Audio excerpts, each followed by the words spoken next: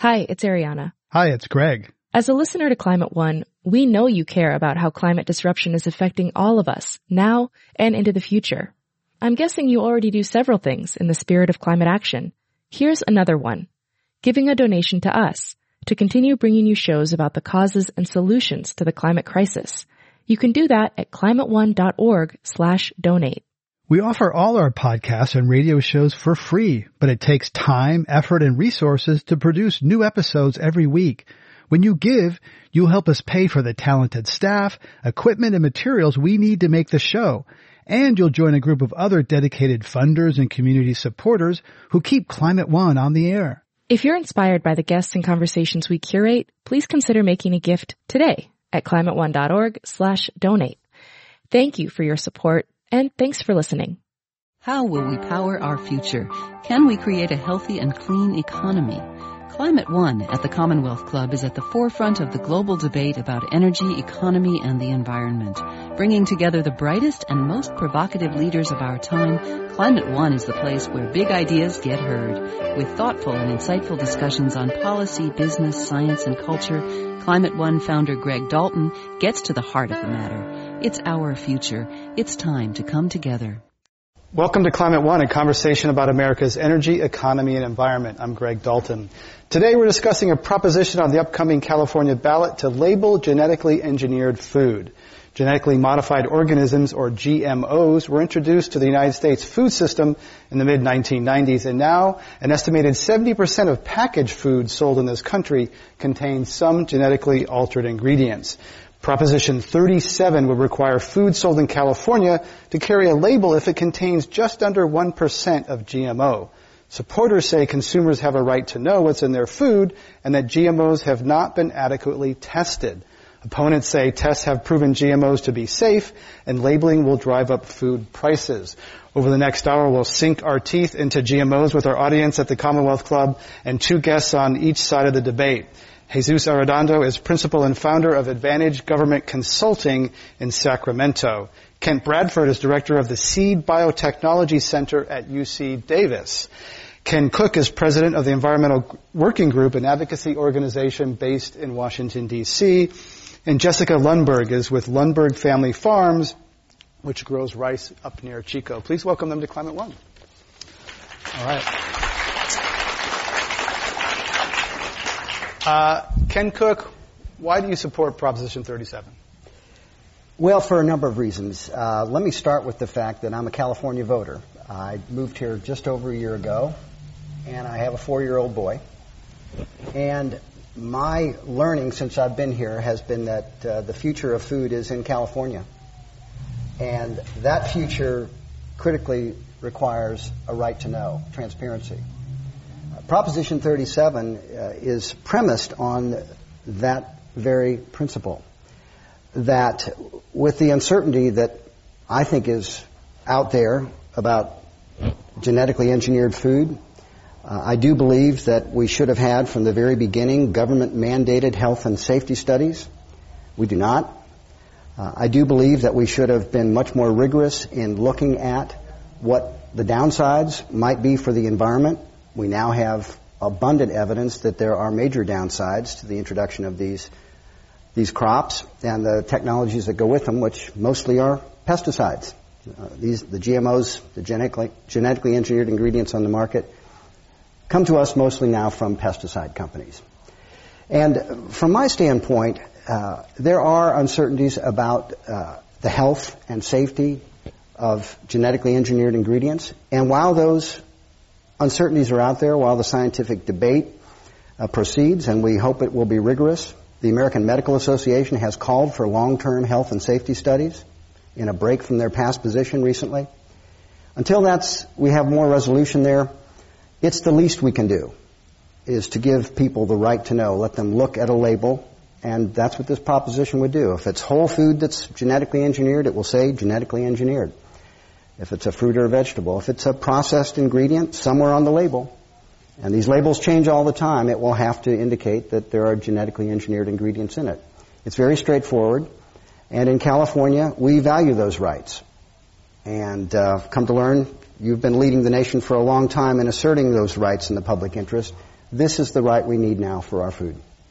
Kent Bradford, why are you opposed to Proposition 37? The primary reason I'm opposed to it is that, contrary to what we just heard, there really is no scientific evidence that they are harmful at all or that there's any danger to them whatsoever. In fact, just today, the American Association for the Advancement of Science, the biggest organization of scientists in the world, came out and reiterated that there's no scientific reason to specially label these crops or to be concerned about their safety simply because they're genetically engineered. One of the main problems with the labeling initiative 37 is that it is labeling for an entire technology. It in fact says that you will not label for the actual ingredient in the food. So in fact we're using a very broad stroke. We're labeling all foods that might have used genetic engineering. The American Medical Association just in June this year very clearly said there is no scientific justification for labeling of bioengineered foods. So I could go on about scientific organizations. Every reputable scientific organization has concluded that there really is none. The products on the market that have been produced using genetic engineering have all been through FDA review. It's true, as was stated, it's not mandated. It's not mandated for any whole food in the U.S. All of the reviews of whole foods by the FDA are voluntary. Every genetically engineered food in the market today has been through the FDA review. So, in fact, there is no worries there. So, overall, as a scientist, my view is that we need these tools. Contrary to what you just heard, the use of genetic engineering is reducing pesticide use, particularly insecticide use, has gone down dramatically.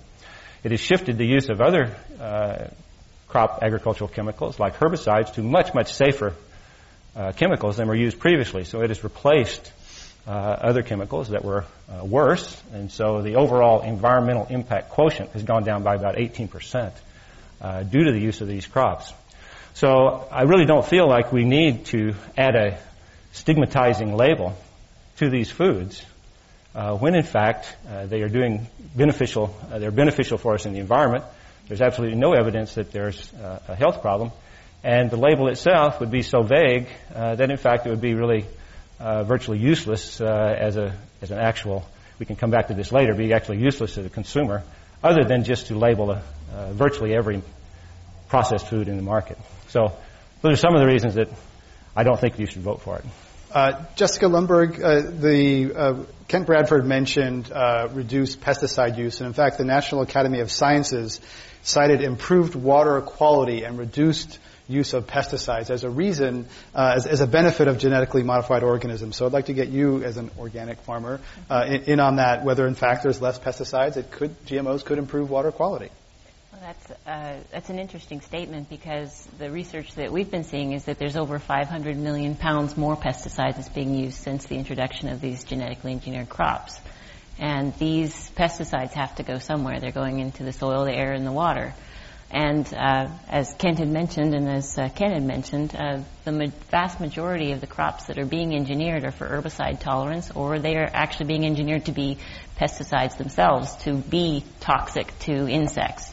So it's quite an interesting point of view that we were promised a technology that would reduce the amount of chemicals being used, and actually we have seen an increase in chemicals, just like we were promised a technology that would increase yields for farmers and have health benefits for consumers, and we have not seen an increase in yields, and we have not seen any health benefits for consumers. Is that because there's a tolerance that's developed, so you have to use more? I mean, why is that? You're saying there's more pesticide used if there's pesticide-resistant crop. They are seeing in the areas where they're using these herbicide-resistant crops that it's what you knew would happen, that the more you use a chemical, the more the weed species adapt. And so as the weed species adapt, you have to use more chemicals. And this in some areas has meant more applications of the chemicals. It's also meant more chemicals of different spectrums, different types of chemicals to address the weeds that aren't addressed with the chemical that the plant is engineered to withstand. So it's been both. Okay. Jesus Arredondo, let's get you in here in terms of why you're opposed to 37. Thank you very much, and thank you for having us. It's a very important debate, very important discussion. The principal concerns that I have, I spend most of my time on regulation. And I think the approach to better information and providing more information to a society. It's a noble goal. It's a noble start. Unfortunately, the way that this proposition is drafted is very poor and will result in enormous confusion, and it's going to increase costs for our foods. The unfortunate reality here is that you have a proposition that is so poorly worded that we are going to wind up in litigation on day one if this thing passes. I would say vote no. There's a better approach. Litigation by which side? The losing side, probably. Whoever wins or loses, right? Fair enough. The reality, though, is that on the winning side, if let's say that it succeeds, we're going to get litigation anyway from the very lawyers who drafted this proposition. They've done it in other cases. They were very instrumental in drafting Proposition 65 in California. That's resulted in a direct benefit to those who drafted the proposition. In no case have we seen that there's any benefits to the populace, to the people that we are supposed to be protecting. And so if it's true that the interest is noble, then let's make sure that we do it right. Let's not rush in this instance.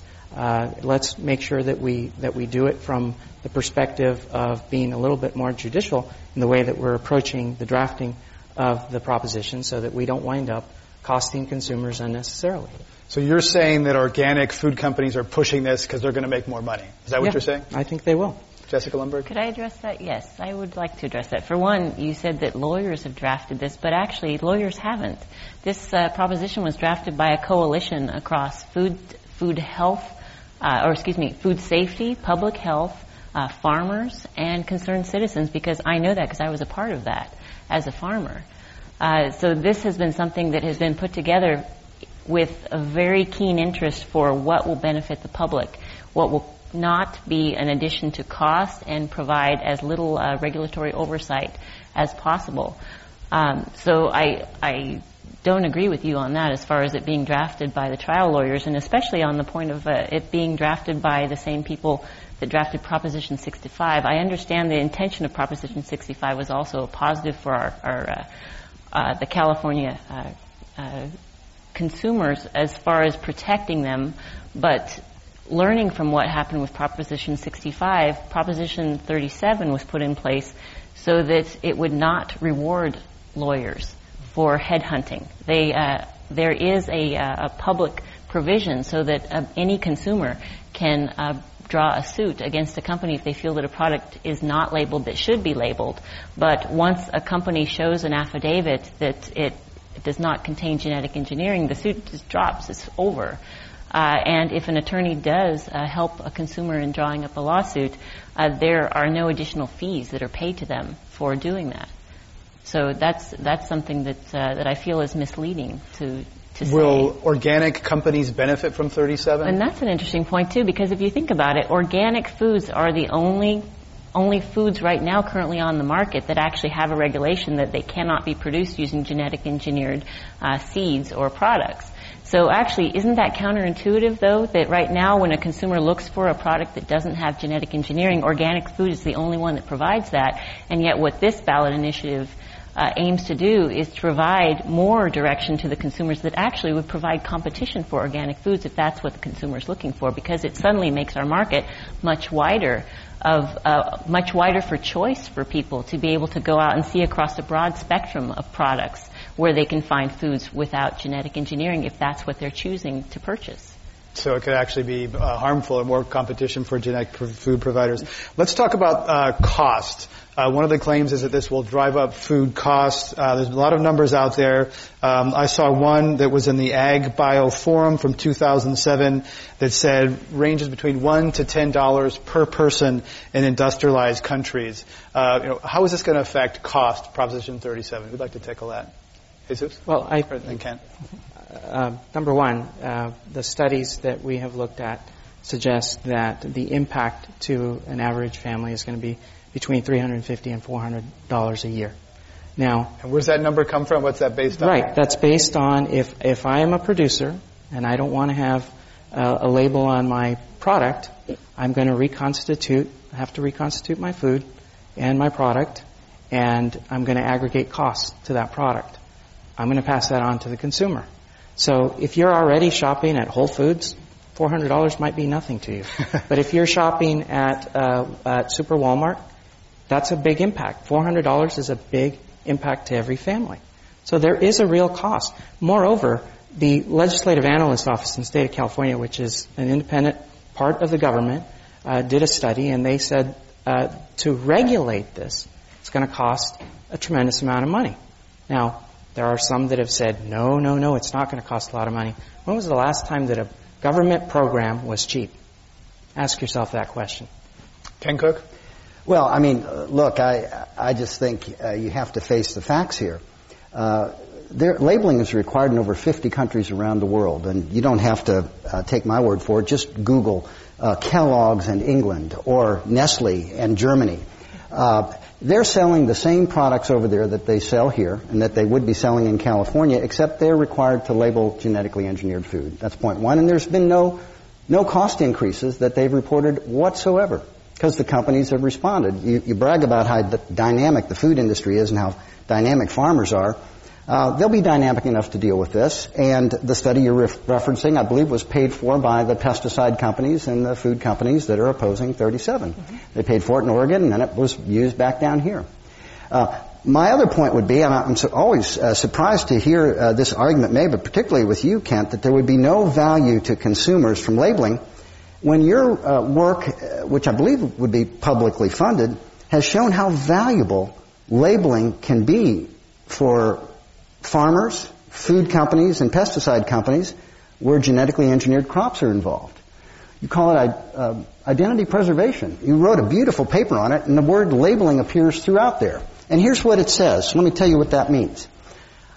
If a pesticide company genetically engineers a crop, a seed, they want to sell it for the maximum value, and sometimes that means they have to sell it to a farmer who will be able to sell that trait on the marketplace.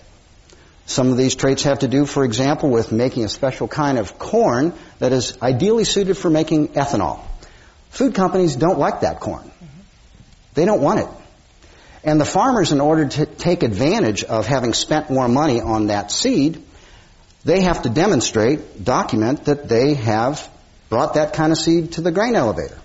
And the chemical companies that invented this seed want to be able to sell it to the farmers at a higher price, which means it goes right through the system. So what it seems to me, Kent, is something like this. We have a law in California that rice farmers lobbied through to make sure that genetically engineered crops of rice, if they're ever grown here, will be strictly labeled and tracked. And my feeling is, when I read your work, Kent, and I see the distinction between giving consumers the right to know, where they simply feel that they have that right, and this is America, the consumer's always right, versus your view that it's okay and in fact necessary to label when it benefits the pesticide companies. We want labels then going through the food chain. We want labels for the farmer when he takes it to the elevator or to the processing source. And we want to make sure that the food companies don't lose money when a mislabeled product gets into our food that they don't want. So is it not the case that you're in favor of labeling when it helps everybody in the food chain except consumers? No, it's not the case. Can I respond? Ken Bradley, yes. Yes. Well, I appreciate that you have affirmed that I am an expert on identity preservation in agriculture, because I want to first get back to the cost issue and tell you where the costs come from. The studies that have been supported by the Yes on 37 program suggested it's actually trivial. It's just changing the label, and labels change all the time. What's the big deal? Just add it to the label. The problem is as Jessica said, is that if someone challenges that and it says, well, this ought to be labeled, okay, you're just supposed to produce an affidavit. The grocery store says, well, I have an affidavit, and this just says where that came from. Well, what is that? That person has to know, the person who sold it to them has to know where that came from. And the person who sold it to them has to know where that came from. And it stretches all the way back to the farmer. So we're going to have an enormous bookkeeping system that will be imposed upon the entire food manufacturing industry, because it's mainly, there's so many exemptions in the rule that it's mainly going to be processed foods, mainly foods that are going to be captured, that now this poor grocer at the end is going to be sued by these lawsuits, and because they can't produce an affidavit, and even if they do, you know that the lawyers will encroach on everyone. In other words, it will just pass on back down the way. I think it's also very important to have a distinction between branding and labeling. Branding is what you're talking about.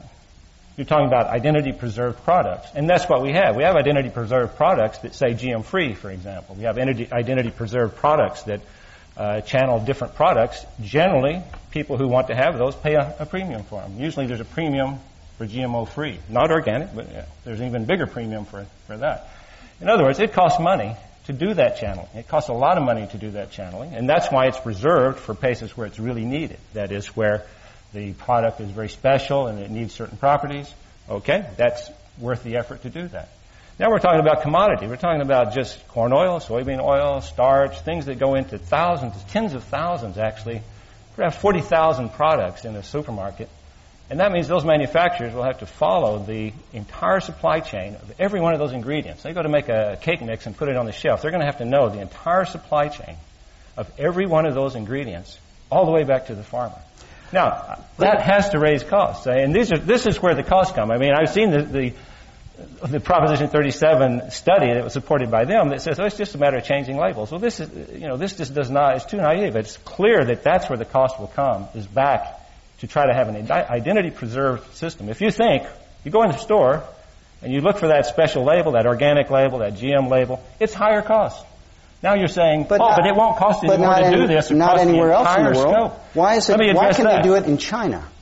Why can they do it in France and Italy and everywhere else? I was in France. I was in France and I was in the Netherlands. I was in Europe for a month this summer. You do not see a single product on the market in a grocery store in Europe with that label. Yeah, because the company switched out. No, because in Europe... They provided the food and no extra cost. No, because they really, I hate to say it, but in Europe, when they tried to initiate those labels, they put labels on the things in the food. There were pickets and boycotts out in the streets. So in other words, consumers made decisions. I hate that. Well, consumers made decisions, but they made a decision. They have no choice. The consumers in Europe have no choice because there are no GE foods in those supermarkets. Now, if that's your goal, okay. I'm happy for that. Well, but there is food. There's food in the supermarket. Bradford, that was a market response, right? That's a market response, but I don't think we have a completely, a random audience here, as you pointed out, that it's He's not talking about the applause. He's talking about what happened. I'm talking about the people can afford to, not this market. People can afford to already buy higher priced foods, and so it's not a problem. But, we had a severe drought in the Midwest this summer, and it caused grain prices to go up. It's made grain prices go up around the world because those markets are interlinked. Every time prices go up, it's not a problem for us, a few more cents. The amount of cost in a box of cornflakes is trivial. It really doesn't affect us much at all. Very good However, point. around the world, people who can barely afford food for themselves, those increases in price raise the poverty level, the malnutrition level, the food insecurity level immediately. Well, Kent, so we have technologies that are helping to keep costs lower. Why wouldn't we stop exporting or using 40% of our corn for ethanol if we're so worried about those poor people? Really?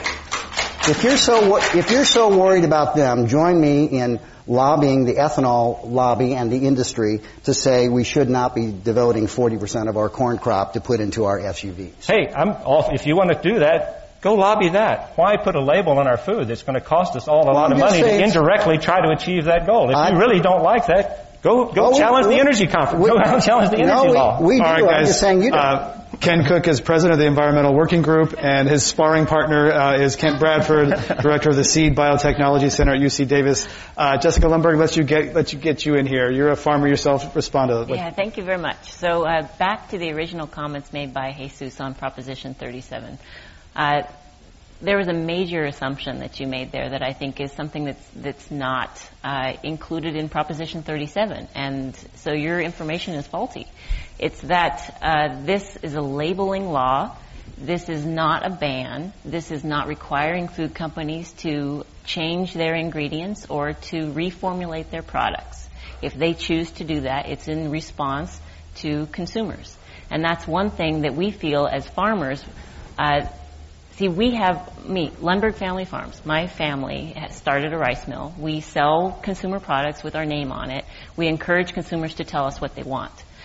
So we've had this relationship for a while. We understand what our consumers want. And because of that, when we go out to make changes, we can make it in response to a marketplace. The owners of this technology have never had that conversation with the consumer. They've never asked them, do you want to buy this? Because they've never told the consumer what the benefit is supposed to be. So when you make the comment about this is going to cost each family in California $300 to $400 more, no, it's not. That's based on your presupposition that the companies are going to immediately have to reformulate. Well, what an interesting idea that you would immediately assume that people don't want that. But because as a food company, we change labels all the time, and it's not something just to throw out there as if it's flippant. It's not. Packaging costs are a budgeted expense, and if we change our package labels, we don't pass those on to the consumers. So when we talk about Proposition 37 as being a very straightforward, clear labeling initiative, it means put the label on. And to Kent's point of, again, reformulation, the complexity of the food system, farmers will deliver what the market demands. Farmers are extremely resilient. And to your point about the drought-resistant corn, why would you not label that and tell people what the benefit is to the marketplace? You're also assuming that putting a label that says genetically engineered means people will go away from that. Why not have that communication? People are so disconnected from their food, why not let them understand the challenges to farmers? Why not let them know how their food is being produced? So to me, it's an open conversation with consumers. It's creating transparency. It doesn't add cost to the system. It doesn't require reformulation. And the other thing that you mentioned about the supermarkets and the grocers and all of the lawsuits that would be brought, no, because if the company that's making the food, and I understand how the food system works too, and I know it is complicated, but it's also set up for food safety. And we have a system of tracking and tracing in this country that has given us very safe food when we follow the laws that are set out. And if we have contamination, we are able to follow it actually to the farmers. And so it's already a complex system, and this initiative can work easily within our system. Jessica Lundberg is with Lundberg Family Farms. Let's have Jesus Arredondo. Mm-hmm. This initiative will make the process of tracking that much more difficult. It is just laced with loopholes for how, I mean, I would have to hire a lawyer. And we farmed in Northern California as well. We grew alfalfa for Harris Ranch for some time. Here's the thing. In order to understand how I would have to label my food, I would have to hire a lawyer. Now, tell me that that's not going to add cost. That's disingenuous to say. When the California Civil Justice Association says, hey, this is going to be very costly, and when the NAACP says, warns everyone and says, vote no, because this is going to be a problem, there's an issue here. We should be listening to that. This is going to hurt families. Can I respond Jessica as a farmer? Lundberg? Very simple. I can make it fairly quick. This proposition was written based on intent. If your family growing alfalfa the now intent, in unfortunately, California, that's not what's going to happen. But you mentioned your family grows alfalfa. Let's say if you were the growing, intent was right. I'll grant you that. No, in practice, in implementation, it's going to be terrible for the rest of us. When lawsuits happen, I will not benefit. You will not benefit. Lawyers will benefit. This is not pro-people. This is pro-lawyers. I think technically people are lawyers are people. I think technically at least. Jessica Lundberg, you were cut off there. Can someone check that for me out there?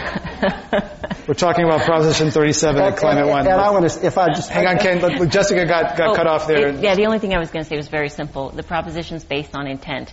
The idea that both Kent and Jesus have made is that if the food company intends to have a product that does not have genetic engineering, then they will make contracts with farmers to not grow crops that have been planted with seeds that have genetic engineering. That's what the intent means. If you don't intend that, and then you won't ask for that, and so then put the label on it. Very simple. Let's talk about transparency. It's come up here. We live in a world where consumers expect to know what's in their iPads, where they're made, what the calories on menus now are disclosed. So we're living in a world of increased expectations of transparency, particularly among young people. There's no privacy anymore. So I'd like to have Kent or Jesus talk about the expectations of transparency. What's wrong with disclosure? Because it seems to be expected lots of places now.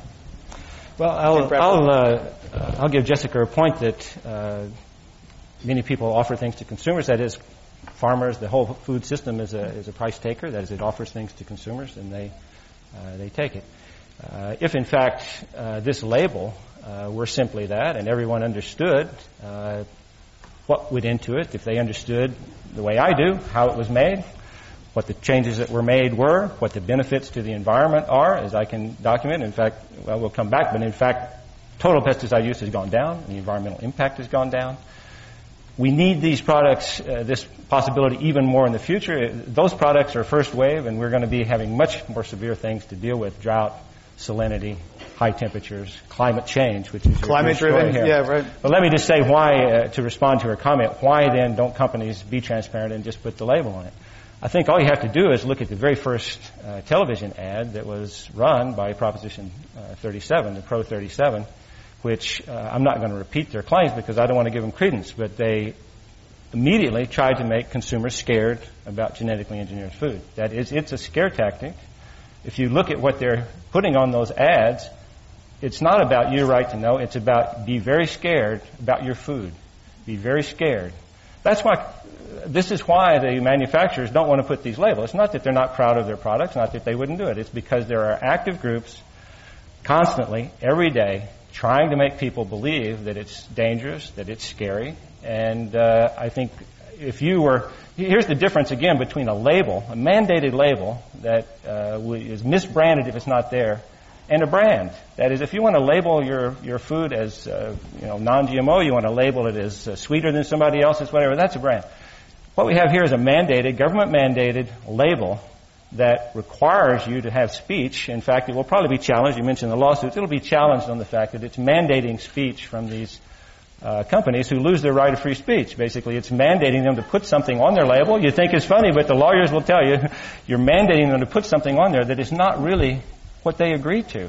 And again, the FDA has already decided there is no material change in those foods in the market so far. So we're going to have the FDA. I prefer myself, the FDA, base its labeling on science. I do not think the FDA, it will go to the FDA. I do not think that California itself should be mandating labels that are not science-based, but are rather market-based. If we allow the government to get into putting labels that are going to be shifting consumer purchases one way or another, I don't think that's the way we should go. I think food labels should remain about the science, about the content of the food. Let me just give an example. Many people have allergies to peanuts, and we do have labels on there, and very appropriately so. Fought heavily by industry. They're there all over peanuts. Now, let me ask you this. What will happen with Proposition 37 is that one likely scenario is that it will be very, very difficult for them to segregate, purchase, do all of these things. There is the option to put may contain genetically engineered food. Now, it seems to me the most logical thing for a company to do would be to put that on virtually everything that they sell, because that will protect them from the lawsuits. It will be labeled. It may be misleading. How is that going to help you as a consumer? If everything in the market just says may contain. In other words, you've gained nothing out of that label. That's why I said earlier, you said, why will it not gain? Let me just explain, and that was it. That it says may contain as an out because it is very difficult to trace all these. If companies decide to do that, we gain nothing. We've gone through this entire thing, huge bureaucracy, all the way back to the farmer, and the consumer will gain no new information whatsoever. Kent Bradford is director of Seed Biotechnology Center at UC Davis. Our other guests today at the Commonwealth Club are Jesus Arredondo, principal and founder of Advantage Government Consulting, Ken Cook with the Environmental Working Group, and Jessica Lundberg from Lundberg Family Farms. I'm Greg Dalton. We're discussing Proposition 37 on the upcoming ballot. I'd like to quote a Scientific American editorial from the editors in 2009 who said, quote, "It is impossible to verify that genetically modified crops perform as advertised. That is because agritech companies have given themselves veto power over the work of independent researchers." They went on to say, ag companies should immediately remove the restriction on research from their end-user agreement. So I'd like to have Kent Bradford respond to that. They did. That's an old quote. 2007? 2009. 2009, there was a discussion about that. There was debates about whether, in fact, independent scientists could plant those varieties and use them in tests. It created a big controversy, but the industry, the academic scientists, they all came together, and basically that's, I'm sorry to say it, but that's old news. That is, there is no restriction on that. Public scientists can do studies on these foods and so on. So, it's raised as an issue, but it's been taken care of. Well, been taken care of because we forced them to take care of it.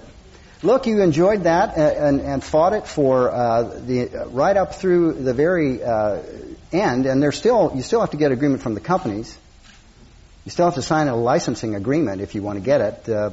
In Europe, they're suing these companies to get access to the raw material. But they're suing. But I just want to say, on the whole question of transparency, when you look at California's food system, some of the most exciting developments in food have come from this state. Some of the most important companies are based here. Now, we had a discussion earlier today with some of the leaders in the natural and organic food space. You probably have never heard of UNFI. Maybe you haven't. They're going to do $6 billion worth of sales here. They are the largest independent distributor, wholesale distributor of natural and organic food in the country. And the founder of that, who started off loading vegetables onto trucks here in California and built it into a $6 billion industry that leads the world and is cleaning the clocks, by the way, of the conventional companies that are against 37, cleaning their clocks in the marketplace. He and the representative from Whole Foods, representative from a six-store chain in Southern California, Annie's, these great brands based here in California, they made it very clear that they would never support Proposition 37 if the outrageous things that the other side is saying about its cost and the avalanche of lawsuits were true. The only lawsuits we've heard threatened tonight are the lawsuits, Jesus, you mentioned that are going to happen if this thing wins, and it's going to win. Well, Jesus Arredondo? Hear me now, believe me later, I guess is what I can say. Those lawsuits are going to happen, and costs will go up, unfortunately. One thing that I find curious about the proposition, the way that it's drafted, is that it excludes a number of food groups from labeling. Why do we exclude alcohol if we're really interested in those labels? Why do we exclude milk? Why do we exclude cheeses? What happened? Well, the meat and dairy exemption is a big part of this. And prepared foods also, right? Restaurant food will be treated differently. I want to take you all to dinner. We need to get you out more. Because if you go to a restaurant now, you don't get nutrition labels. And what was done with Proposition 37 was simply to follow the conventions we have for labeling in the rest of the food supply. When it comes to meat and dairy, if it's genetically engineered meat and genetically engineered dairy, as opposed to the feed that goes into it, it would require labeling. But we don't require, and the example that's given, we'd have to label dog food, but we wouldn't have to label meat.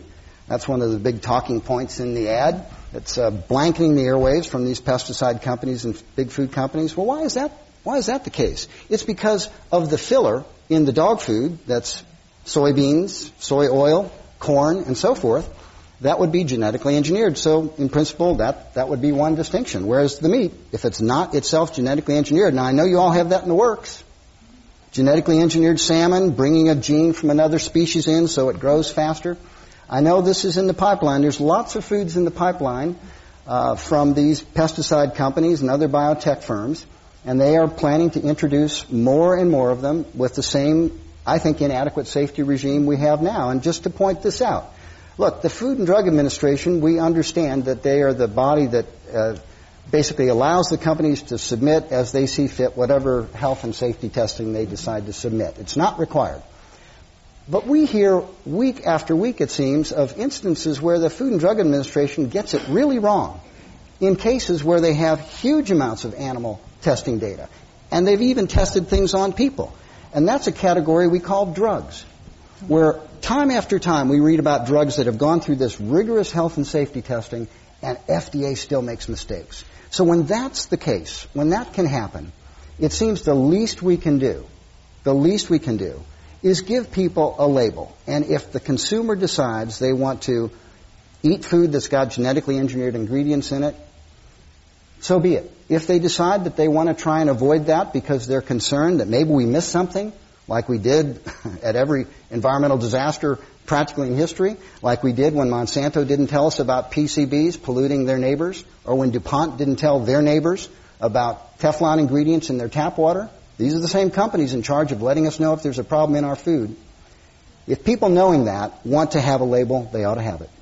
How much testing has actually been done so far? There's some debate. Some say not enough. I think, Kent, you said 400 tests have been done.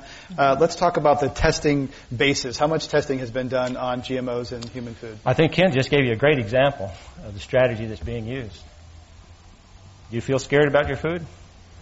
I think that was his intent, to tell you that. I think it was very clear what the intent was. Scared about the companies who are in charge of it. Okay, a little there you bit, go. yeah. Let me talk a little bit about those Monsanto, things. DuPont, yeah. A little What's happened with that. these crops are actually so over-regulated and so tested that those are the only companies that can actually go to market. I'm in a public institution. I work for the University of California. You people pay my salary. I have a colleague down the hallway that is developing genetically engineered plants that will be able to grow in drought, in salinity, with less water. If there anything that we have in this state as a major problem, this is climate one is the topic of your whole thing. If we're really concerned about the environment, we will enable public scientists to do that work, to bring those products that will solve those problems for us. Currently, the regulatory burden to test these foods is so high. The opposition, as you've heard, immediately if we try to produce this, Ken's going to say, that thing might kill somebody someday. Aren't you putting words in my mouth here? No, you said them yourself. Did I say that they would kill somebody someday? I don't believe I said that. You used examples very related to that. But, okay, I won't put the words in your mouth, okay? Those are the examples that you're repeating. While the genetic engineering of the future is going to be targeted toward the problems we really have, climate change, high temperature, drought, nitrogen use, these are big, big, big issues. And what you're voting on here is an opportunity to stigmatize an entire technology. This is like vaccines. What if we said, okay, every vaccine, there's problems in vaccines. Some people get a bad one. We have a horrible thing going on right now with this meningitis thing. It's terrible. It's horrible. But it's an aberration. Should we stop all vaccines because some people are unable to have an allergic reaction to it or something? Like 99% of the people? How many of you had a flu vaccine this year? That's high technology every year, following those viruses as they go around the world, creating a brand new vaccine for you so that you can be protected. We need to do this in agriculture. I'm sorry to say that we're facing some very challenging problems from insects, diseases, and particularly climate change. And what you're doing by supporting this is you're putting one more impediment. You're driving the entire thing even more to the companies. And you're making it impossible for public sector scientists to do that humanitarian, that very important work. So I'll just say, because it will be a stigma, whether they like it or not, they're telling you that it will drive people away from it. That will just make it that much harder for us to use these technologies. How much of the research at those universities is funded by some of the companies that are involved here? Yeah, like yours. Very, very little. I wish these companies would fund our work at the level that it's claimed. It really, these big companies they're huge. They got all the resources they need, really. So they can't afford to do health and safety testing? They have done health and safety testing. There's more, and it's kind of interesting. They oppose the federal government having that role. It's kind of interesting because in the public sector, as I say, we would like to get some of these things out, but we just can't afford the cost because the combination of the green groups driving the regulatory higher and the companies themselves trying to block entry. In other words, the higher the bar, the more tests I have to do, the more data I have to submit to the FDA. That just excludes anybody else from playing this game. So in fact, this continual ratcheting up of this fear factor, the ratcheting up of this regulatory burden, the ratcheting up of the negative scare tactics, simply drives that entire thing further and further toward those pesticide companies. In fact, the best thing that we could do is make this completely non-controversial. You might ask the question, why is the organic industry supporting this? Because they don't use GMO already. They don't use GMO already. So they're creating a new competitor. No. Well, what they are is that they use this labeling, this fact that they are GMO-free as a major advertising point. That's one of their major points. If genetic engineering becomes non-controversial, if it becomes non-controversial, it's as non-controversial as the other plant breeding techniques we use, which are actually, in some cases, in fact, even scientists who say those have more potential for unexpected consequences than these, but it hasn't been branded that way. If it becomes non-controversial, there goes a major advertising point for organic. So there's a major incentive to keep it controversial. Kent Bradford is director of the Seed Biotechnology Center at UC Davis. We have other guests here discussing Proposition 37 are Jesus Arredondo from Advantage Government Consulting, Ken Cook from the Environmental Working Group, and Jessica Lundberg from Lundberg Family Farms. I'm Greg Dalton. If you're just joining us, a podcast of this and other Climate One programs are available for free in the iTunes Store. We're going to pause there and I have a couple of questions. First of all, if anyone knows the baseball score, please tell us. What is it? Still? Oh my gosh. We're going to put the microphone up here and invite your participation. Again, if you're on this side of the audience, please come over to our producer, Sarah, over there where the line will begin. We welcome you to join the conversation with a one-part comment or question. And if you need help keeping it brief, I'm here for you. And while we're doing that, I also want to take a moment to thank our fantastic crew tonight, Ed and Eva and Adam and Joe and Sarah and Laura and Ricardo back there. Hope I caught everybody. So let's go to our audience questions, sir. Yes, sir. Welcome to Climate One. Thank you. My name's Stephen Crafting. First, let me say I love Lundberg rice. Thank you. I have one thing that's sort of been danced around here tonight and I haven't heard a whole lot about is the environmental impacts of genetically processed foods. And I have read recently about one of the most genetically amazing creatures on Earth, the monarch butterfly, that manages to migrate from Mexico, and in 7 generations or so, when it's in Canada in the fall, a monarch butterfly is born that knows how to fly all the way back to the valley in Mexico that its great-great-great-great-great-grandparent came from. Their population's crashing right now because of genetically engineered crops. They're allowing higher herbicide use. They're wiping out the milkweed in the fence rows, not competing with the crops, in the fence rows. Monsanto wants to introduce an even more herbicide-resistant crop in these areas. So let's get in on it. Yeah, environmental So I'd impacts. like to hear you talk about some of that justification for the environmental impact here. Kim Bradford, environmental impacts? Well, the monarch butterfly story traces back to the late 1990s, there about 2000, and was proposed that actually there could be an impact on the monarch butterflies. The large number of studies were funded. 6 papers were published in the Proceedings of the National Academy that unfortunately were published the same week as the 9/11 problem in New York. So unfortunately, those never got to press. In other words, there were other things involved in the press, but very thorough studies. The monarch butterfly population fluctuates up and down, mainly depending on whether it freezes in Mexico or not. So I'm sorry to say, but that entire connection between monarch butterfly populations and genetically engineered crops has been completely and scientifically debunked. One related issue is genetically engineered salmon. Senator Lisa Murkowski, a Republican senator from Alaska, had a bill in the Senate earlier to require comprehensive environmental study before government approval to get into this food supply. This would be apparently the first GE animal for human consumption. That lost in the Senate. Is that something that I'd like to ask Kent or Jesus you would support? I don't see any problem with that fish myself. I have to say, what they've done is they've created a fish that will grow 3 times bigger on the same amount of feed in a shorter time. And now they've moved it entirely to inland production. That is, it's not even being asked whether you grow it anywhere near the ocean. It's going to be completely inland production, so no possibility of escape. It's the same fish. It just grows faster. I mean, I'll be frankly honest. We need to be doing that with crops. We need to be doing that with a lot because we have to increase productivity per unit area of land or else we're going to take over more land and we don't have it. I mean, there are severe consequences to not having high productivity, high efficiency agriculture. Okay, we got to feed 9 billion people by mid-century. Ken Cook? Well, and there's lots of ways we can feed those people, and we know from the Amartya Sen's Nobel Prize that people don't starve primarily because there's a lack of food. It's because they don't have access to it. They can't buy it. But just to go back, this has been a great exchange, a great question. The biotechnology industry crushed Republican Senator Murkowski's amendment that just asked for a more thorough environmental study. If it's the case, as you just described, Kent, that this is no big deal, that ought to be a pretty easy study to do. But see, she represents salmon fishermen in Alaska, and she's concerned about this.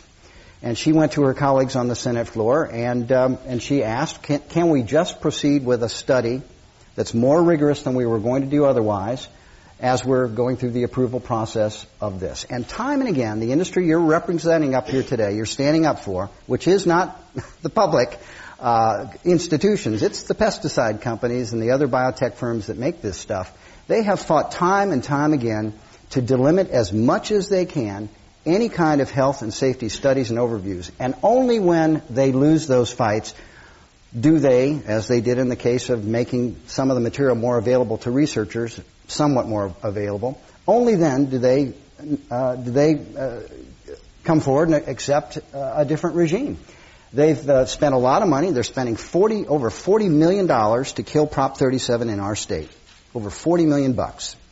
With advertisements that are making, talk about sloppily written and deceptive labels, these advertisements are the epitome of it. And this is a great example. Just do that study, and they just couldn't stand for it. Just do labeling, they can't stand for it. Require health and safety testing at the federal level like we do for pesticides and other things? No. And so that's where I come in. Look, I am not saying, I am not going to feed my kid genetically engineered food, because there are times when I think I'll feel okay doing it. But that's not the point. The point is I want a choice, Kent. I want a choice, Jesus. I want to be able to know, you already have one, just in case. Yeah, but I can't buy organic all the time. Mm-hmm. He goes out, visits neighbors, goes to school. We don't always have organic. And I'd like to be able to know if I'm feeding this product to my kids and serving it at dinners that I have in my home from time to time, I'd like to be able to make decisions based on what I can read on a label. It's just really that simple. And the reason California is leading in natural and organic foods, $30 billion industry nationwide, big companies here creating thousands of jobs. We had billions of dollars worth of companies on a call today talking about why they support Prop 37.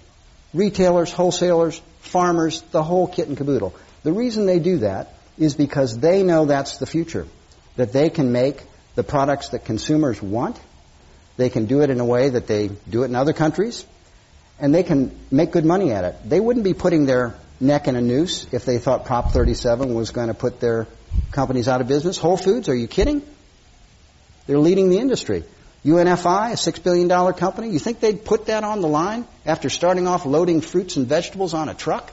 You think they would seriously be in support of Proposition 37 if they thought it was going to put their company out of business through lawsuits and costs? All right, let's get our next audience question. Yes, sir. Welcome. James George with Envirobeat. Perhaps a similar question. It's about maybe the hubris of science. Nuclear power was claimed it would be safe and too cheap to meter. It wasn't.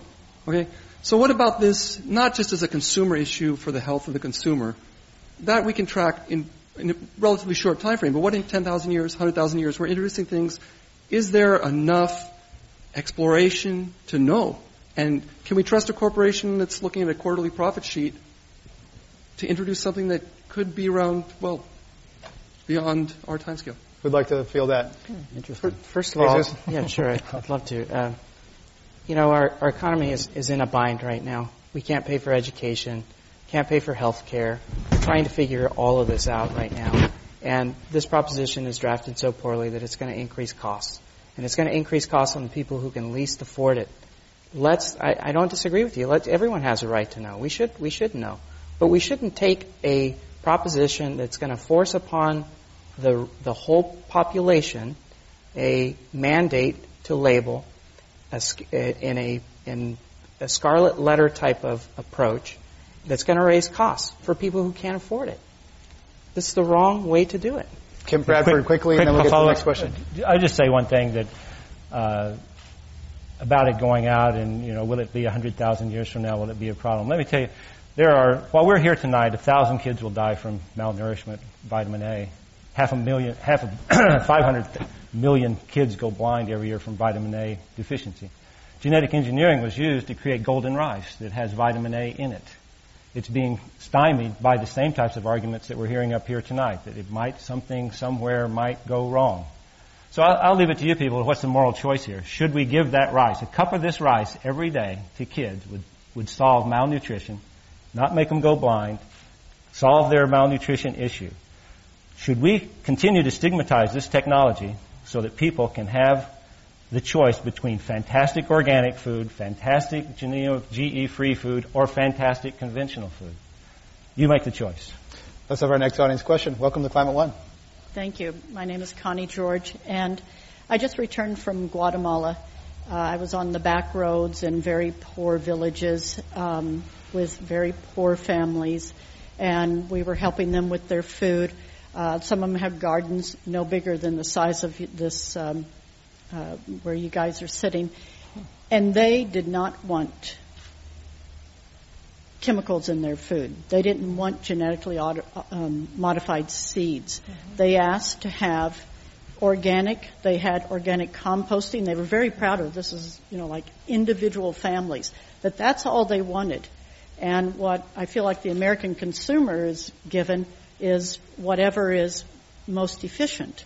And now we're saying, after the 50s, when all the chemicals came through, that no, we don't want that. So why is it being forced through big companies that this is the way it has to be when all we want is the choice? Who'd like to feel that? Well, I would look. I think you make a good point. First of all, there are other ways to get vitamin A to these kids, and I'm not even saying that in the case of this rice that it should not be put on the market. But I think people ought to know when it is and make a decision about it. And look, the questioner asked about these big companies. DuPont and Monsanto, they've made a lot of chemicals that are no longer on the market. And they're no longer on the market because when we finally got around to understanding their health and safety impacts, the government had to take action and take them off the market.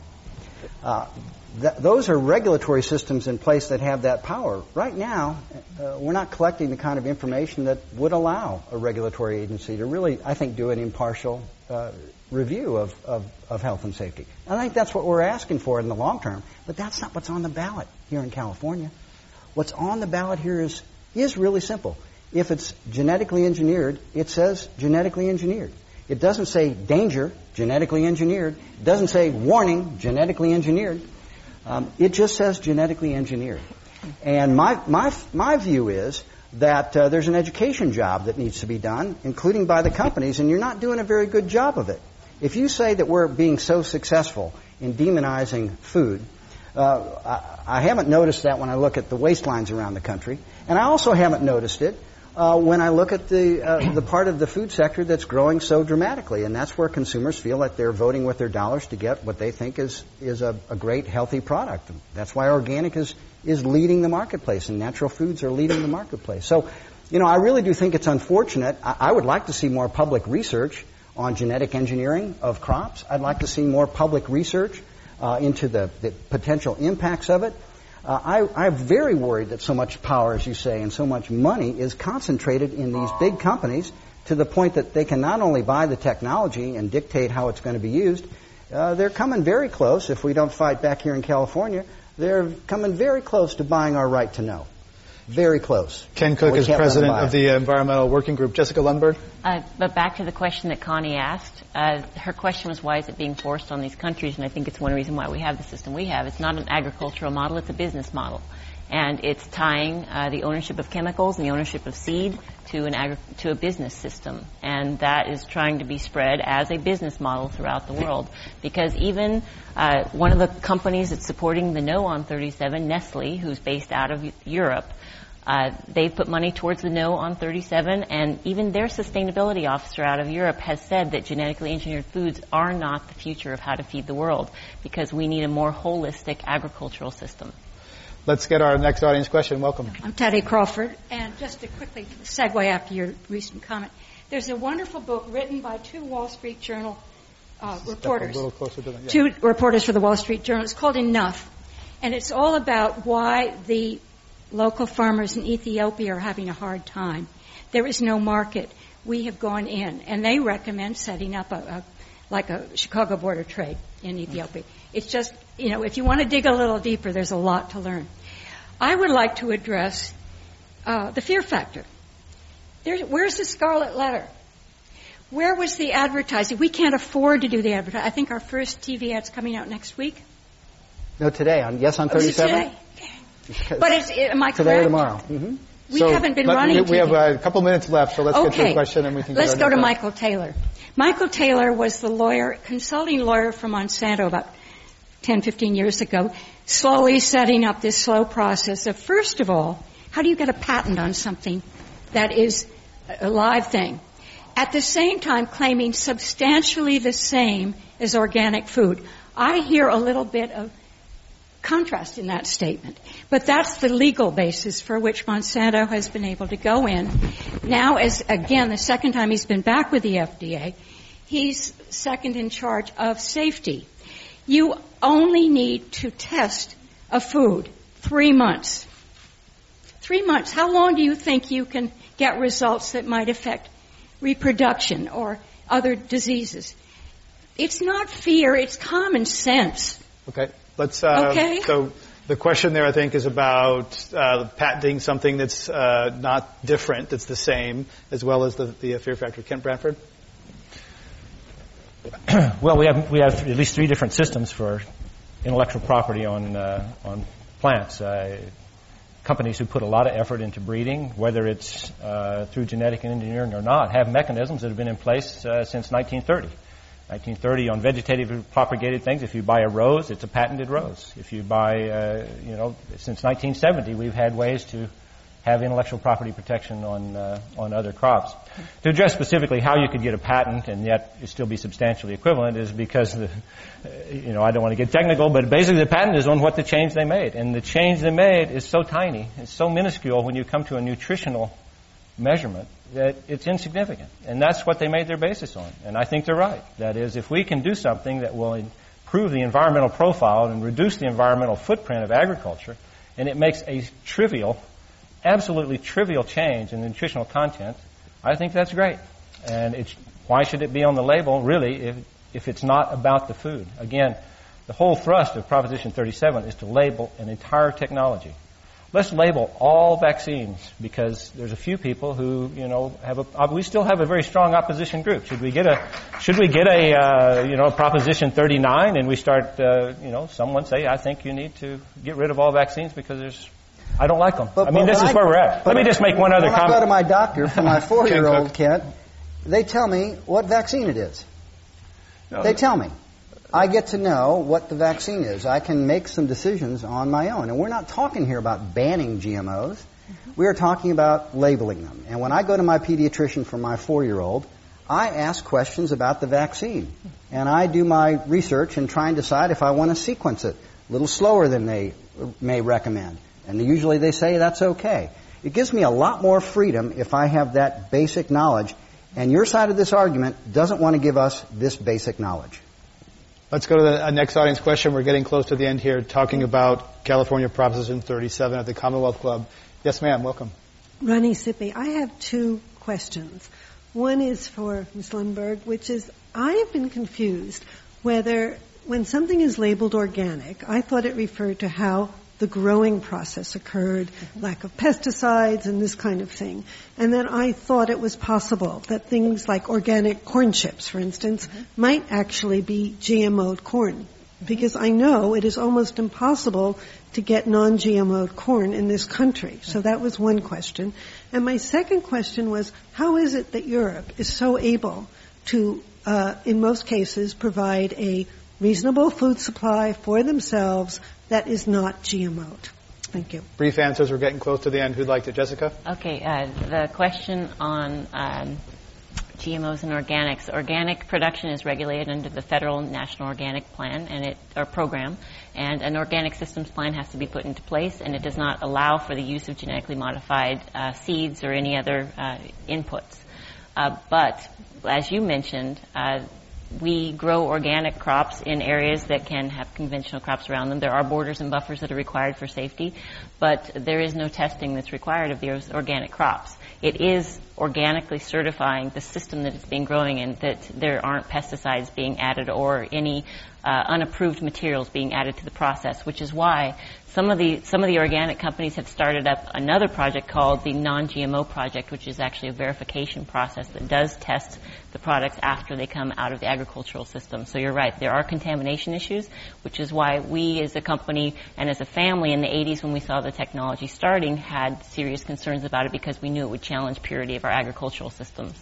And then the second question?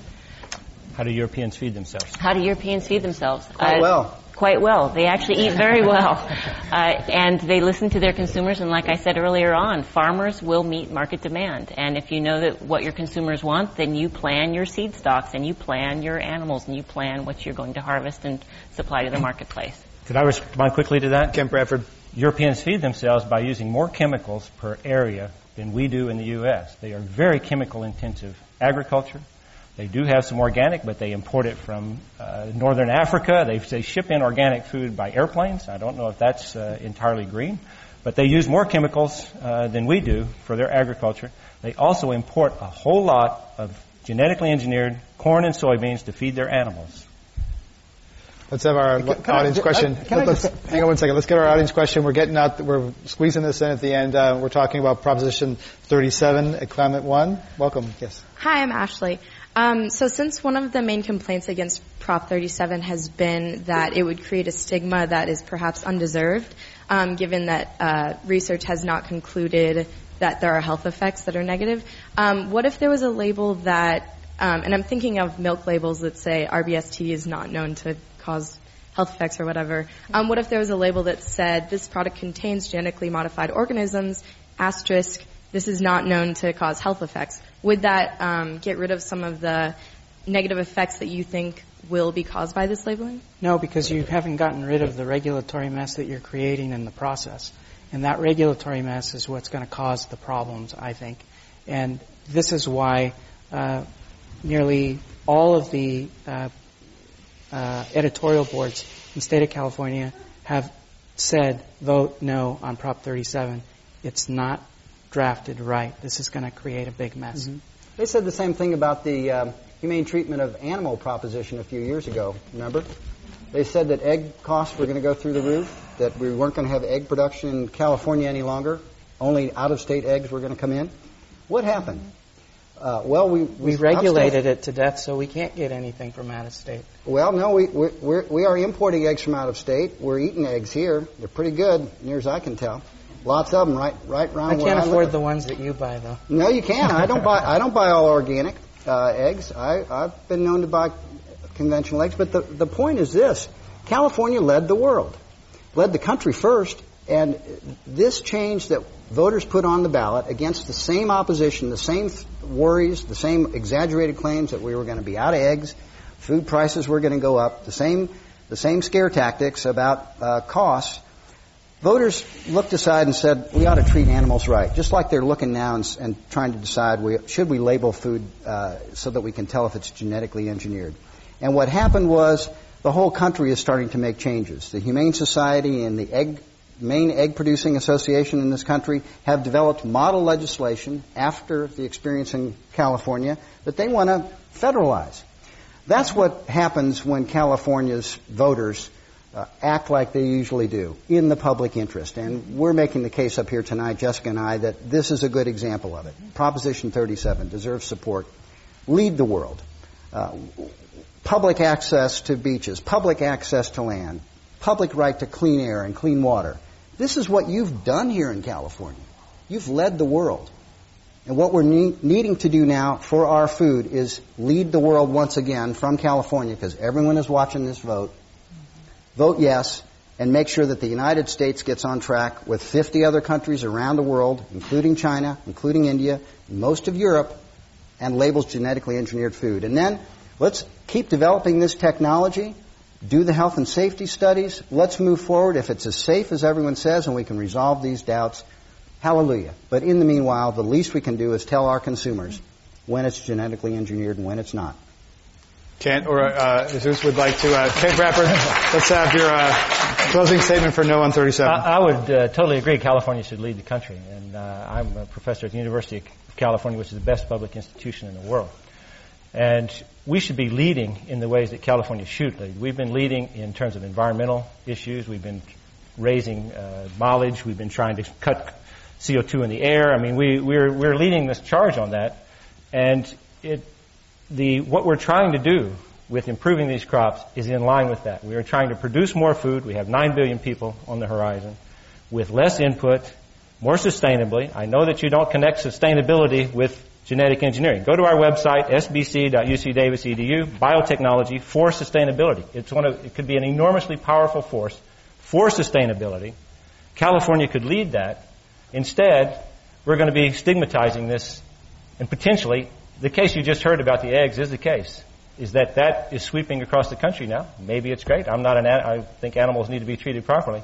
But if it does sweep, then this is going to stymie all those efforts to use this very powerful technology for what we all want. More food, safer food, less carbon in the air, better use of water, nutrients, and so on. You don't have to believe me on that because the products that are out there don't seem to be nobody seems to be in favor of them. There is so much more to this. And while we're sitting here twiddling our thumbs, the climate is changing. The temperature is rising. The population is growing. And we are tying the hands of scientists who could be making a major contribution to solving those problems.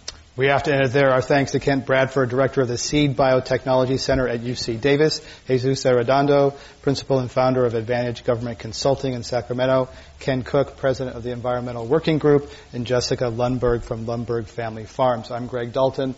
Podcasts of this and other Climate One programs are available in the iTunes Store. And our thanks to our audience here at the Commonwealth Club and on the radio. Thank you all.